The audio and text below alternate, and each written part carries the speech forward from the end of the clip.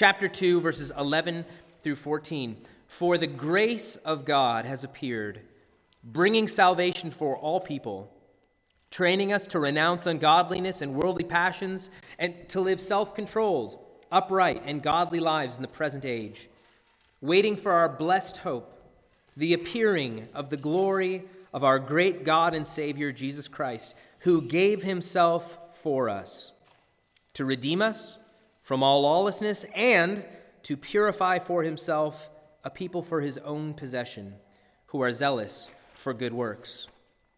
And now our text, chapter 3, verses 12 through 15. When I send Artemas and Tychicus to you, do your best to come to me at Nicopolis, for I have decided to spend the winter there. Do your best to speed Zenas the lawyer and Apollos on their way. See that they lack nothing.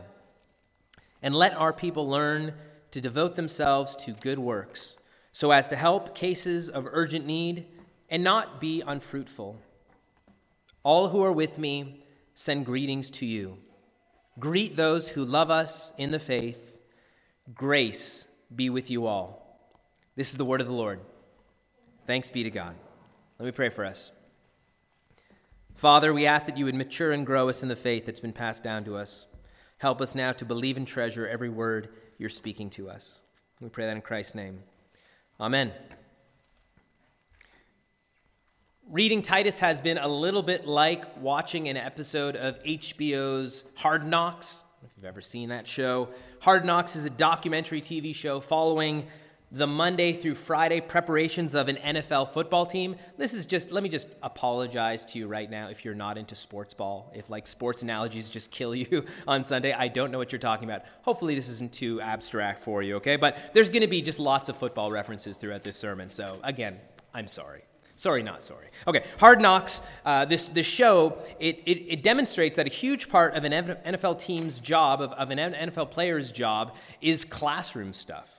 Like sitting in the classroom Monday through Friday, developing a game plan, learning about your opponent's tactics, watching game film of previous games, evaluating your performance, as well as all the traditional kind of on-field, hitting the pads and doing drill kind of stuff. Paul's been doing something similar through the letter to Titus.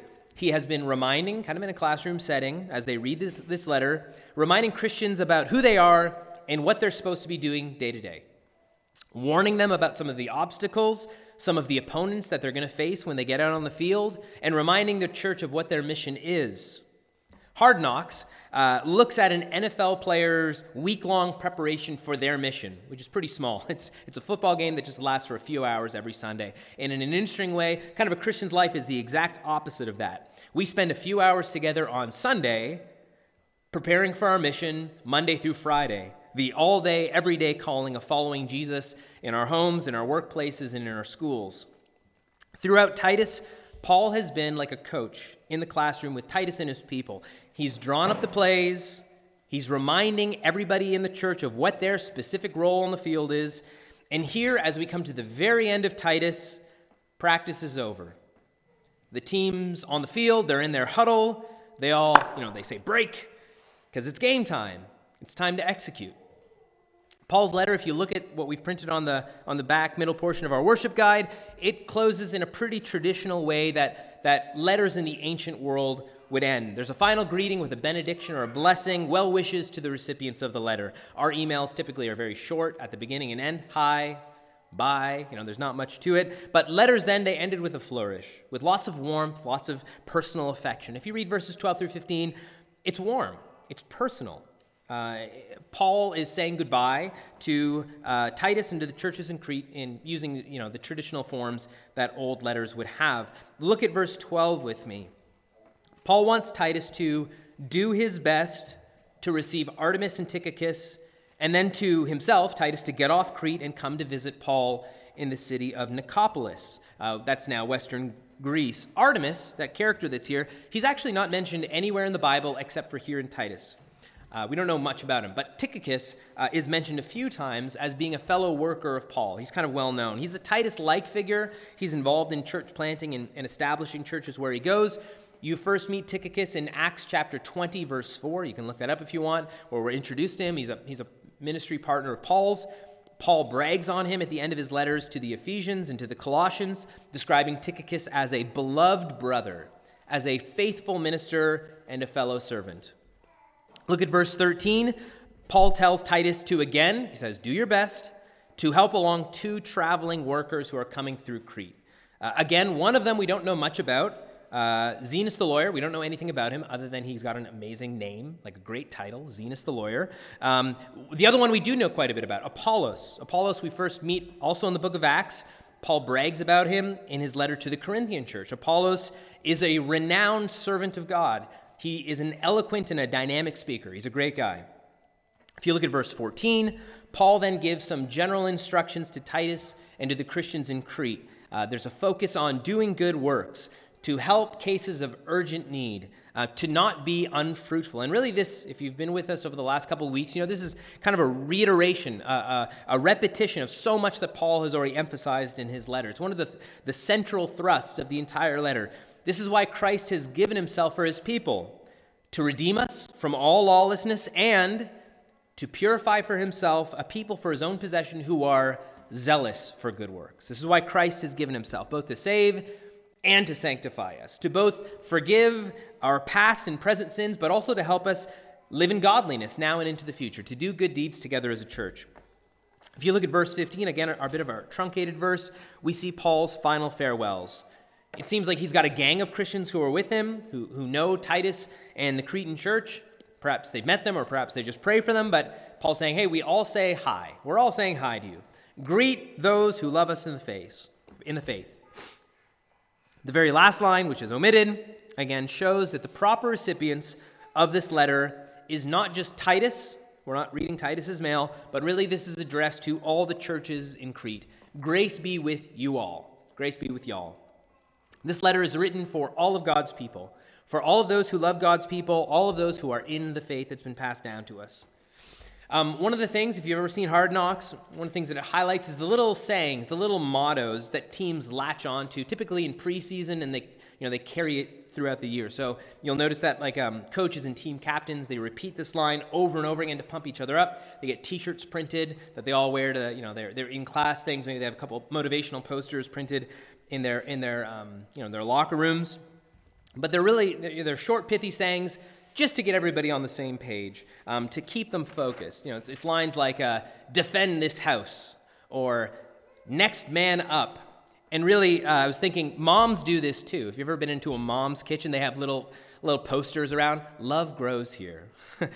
Up in the, so like moms, professional football teams, basically the same. Not a lot of difference between them. And so our outline for this morning is we're going to be going through 3 phrases, 3 mottos that Paul might say to Titus and the churches as they're, leaving the locker rooms, running through the tunnels, heading out onto the field, things maybe they got printed on T-shirts, for the church to keep them on focus, to keep them focused on the mission that God has given them.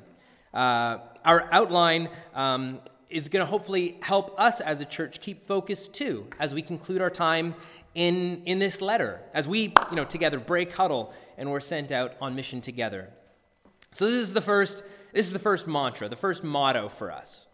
Do your best. Do your best. Like a good coach, Paul repeats himself to Titus. Repetition is a very helpful tool in teaching. He actually just says one word in Greek. It's from the Greek root word spudo, which here is translated, do your best. This could also be translated as be eager, be very eager, or make every effort, or be ready. If you look at verse 12, he says, Titus, do your best to come visit me. Look at verse 13. He says, do your best to speed Zenas and Apollos, see that they lack nothing. Spudo is a qualitative verb, describing not something that you're supposed to do, but how to do something. Again, it's not describing something that Titus is to do, but the way he's supposed to do something. Whatever God's calling him to do, he is to do his very best at it. And this is the same calling for all of us. Whatever God would have you do, he is asking you to do your best at it, to be eager, to be cheerful in doing it. If you remember, as we've gone through Titus, there's been a lot of instructions that's been given. Lots of things that Titus is supposed to do, lots of things that the church is called to do. If you recall back all the way to chapter 1, Titus is instructed to oversee the churches in Crete, to appoint and to train called and qualified local elders in leadership.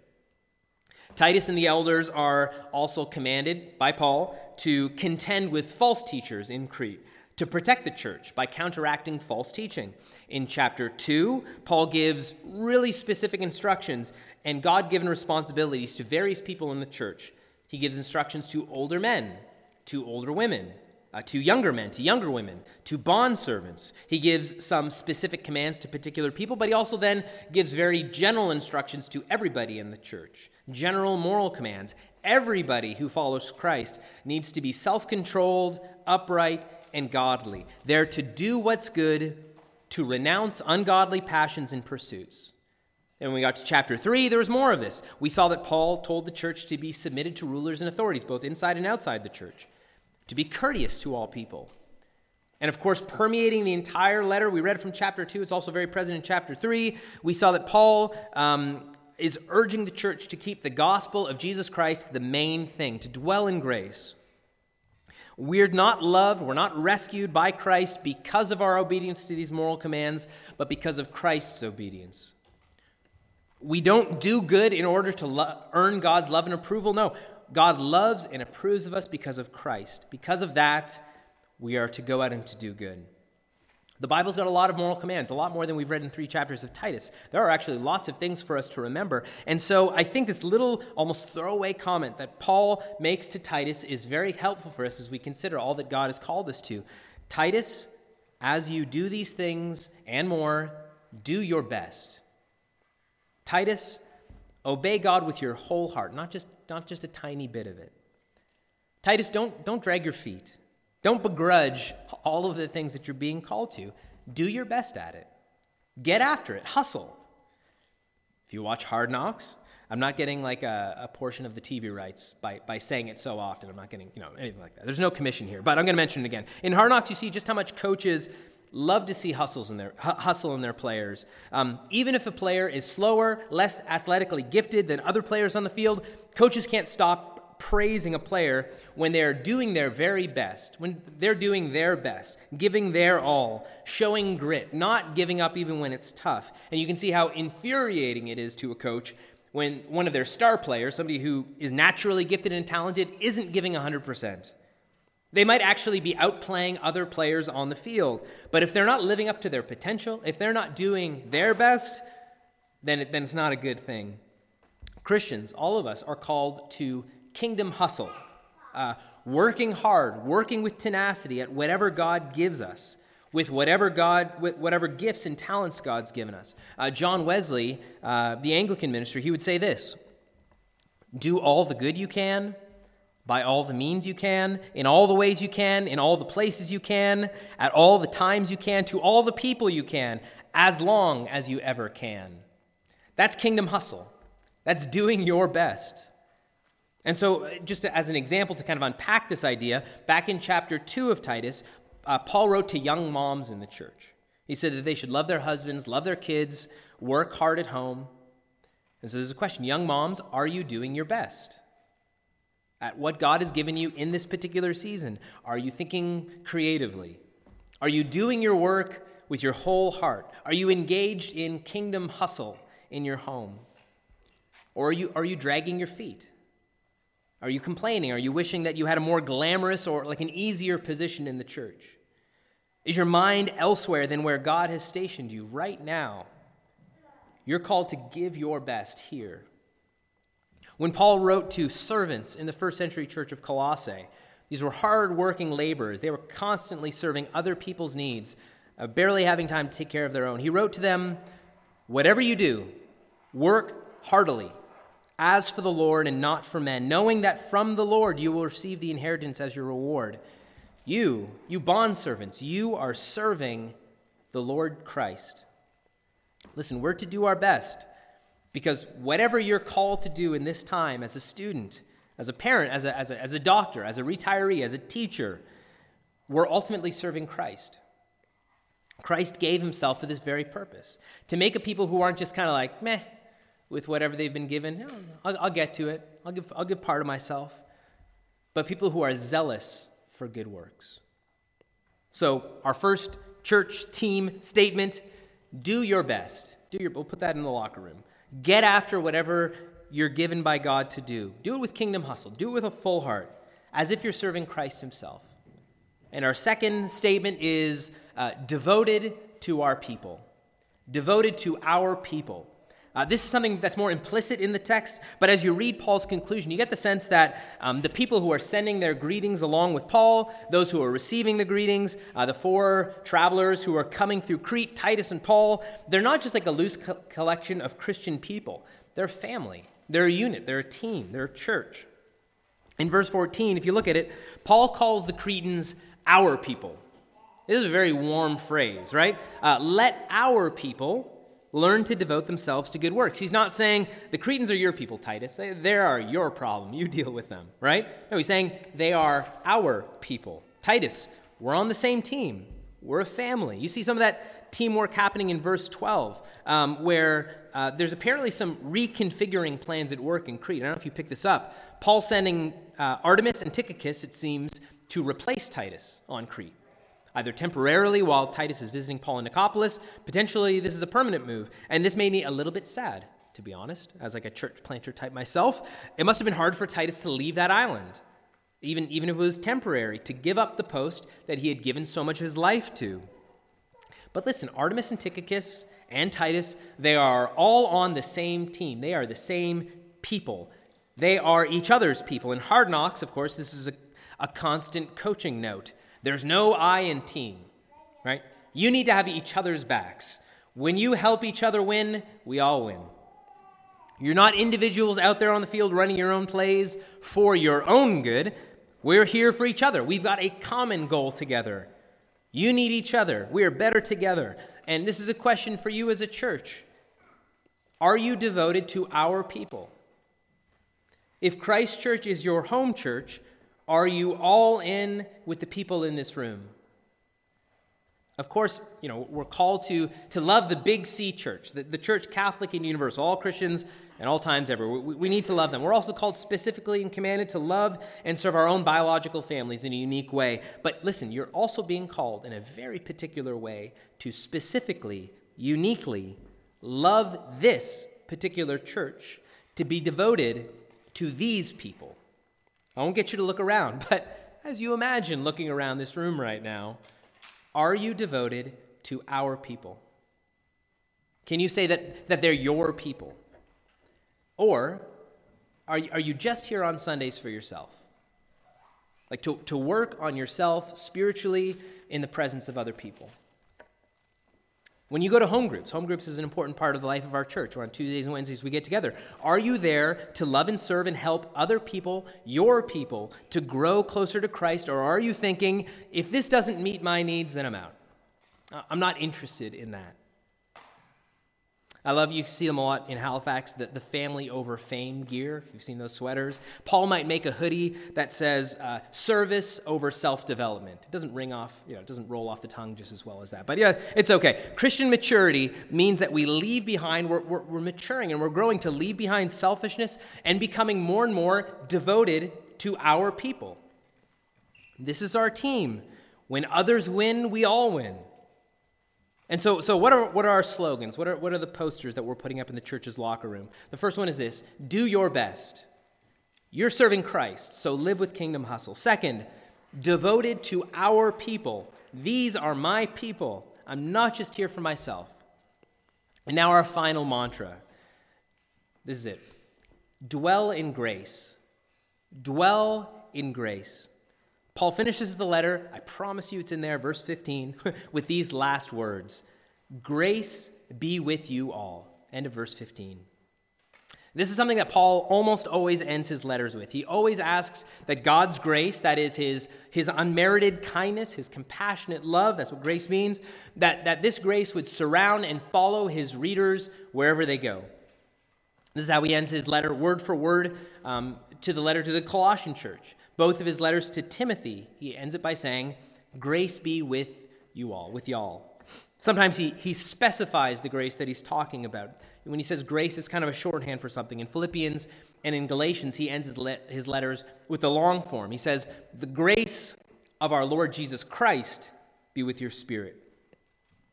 When you're in a huddle on the football field, let me tell you, right before the play, if you're the quarterback, you're communicating to your team what must be known in the next few moments. You're not talking about what's going to happen next Wednesday at lunch, all right? You're giving them instructions for what is essential in the next few seconds before the ball is snapped. And this is what Paul is doing right now. He needs his team to know something. In order for the church to do their best, in order for the church to be devoted to our people, they must dwell in the grace of the Lord Jesus Christ. As we've said over and over again in this series, the grace of Christ, his freely given love and forgiveness through his costly death on the cross for sinners and for their salvation, and only this grace can purify sinners like you and I and make us into a people who are zealous for good works. Only grace can do that to us. Listen, there's no mantra that'll get you there. There's no motivational slogan that I can give you that's powerful enough to change your heart. Apologies to NFL teams and moms everywhere. You cannot discipline yourself into doing your best for the church and for the city. To devote yourself to your people, you must first and without ceasing for the rest of your life dwell in this grace of Jesus. To believe, to trust in Christ's loving you and giving himself for you while you were still in your sin. You are not to leave this grace for something else. We cannot as a church. If we want to be of any good to each other or to our world, we must dwell here to rest and to rejoice in grace. Let it go with you wherever you go. The first readers of this letter, they would have read this entire letter in one setting. We've broken it up, obviously, just to get into it a little bit deeper. It's a letter, so they would just read it all the way through. And I wonder if the first listeners of Titus felt like Paul was a bit of a broken record, like he was being a bit repetitious, perhaps, because Paul kicks off his letter by saying, "Grace and peace from God the Father and Christ Jesus our Savior." In chapter 2, he gets right back to that. In the passage I read at the beginning, he says, "God's grace has appeared, bringing salvation for all people." In chapter 3, verse 7, he says that God saved us. We are justified, forgiven, made new by his grace. And here at the finale, the grace of the Lord Jesus Christ be with you all. Paul never wants us to move too far away from grace. Paul, in all of his writing, he wants us to keep on going back, touching grace, no matter what he's talking about. It's kind of like the kid that you played tag with when you were little. Maybe you were that kid who never went too far away from the safety zone, whether it was like a tree or part of the play structure where if I'm touching it, you can't tag me, I'm safe here. And Paul does this often with grace. Okay, let's take some time to talk about false teachers. But let's run back really quick and put our hand on grace. Let's remember the grace of our Lord Jesus Christ. Let me address to you some qualifications that are needful for leaders in the church, but I don't want us to go too far away from grace. Let's go right back. Okay, listen, we need to spend some time together as a church to talk about doing good deeds together for each other and for our city. But hurry, let's just spend another second longer considering the beauty and the glory of God's grace to us in Christ. One practice for you to try to grow in dwelling in grace is what the writer Jerry Bridges calls preaching the gospel to yourself. What Jerry wants us to do. He wants us to preach the gospel to ourselves, to be adept at this. So throughout the day, getting into the habit of just reminding ourselves of the grace of Christ. When you feel good, when spiritually you're on point, you need to remind yourself to preach the gospel to yourself that everything you are and everything you have is a gift received from the kind hand of your Father. When you feel condemned, when you feel like your sin is too great for Christ to possibly love me, you are to meditate and speak this good news of grace to yourself. I am loved. God is with me. God is for me. And the cross of Jesus gives me undeniable proof that that's true. And importantly, when you're giving counsel and comfort to a friend who's struggling, who's asking you for help, you can't help but bringing them over and over again to Christ's grace to them, because Christ is their hope, not a change in their circumstances. You're called to preach the gospel to them, to help your friends dwell in grace. So these are our 3 Church of Hard Knocks sayings, all right? Do your best, devoted to our people, dwell in grace, preach the gospel to yourself and to your people. He saved us out of his sheer grace and love. Rest in that. And so let's end here. We've spent 8 weeks, it's been 8 weeks, going through this first century letter, written to people who are just like us, worshiping together on the Lord's Day, just like we are, and trying to grow up and out as a church, just like we are. We've been given this letter, friends, this letter from Paul to Titus as a gift from God. This has been God himself coaching us, showing us the game plan, preparing our church for the challenges that are sure to be ahead, reminding each of us of our individual roles within the church. But listen, now practice is over. We are on the field together in a moment. And our faithful captain, Jesus Christ, he calls us into the huddle. He calls the next play. And together we say, break. It's time to execute. Let's pray. Father, thank you for your kindness. Thank you for the comfort given to us through this letter. Would you continue to speak to us the lessons that you've taught us over these past 8 weeks? May you continue to grow and nurture our church through your word. And may we always dwell in the grace of Christ. We pray all that in Jesus' name. Amen.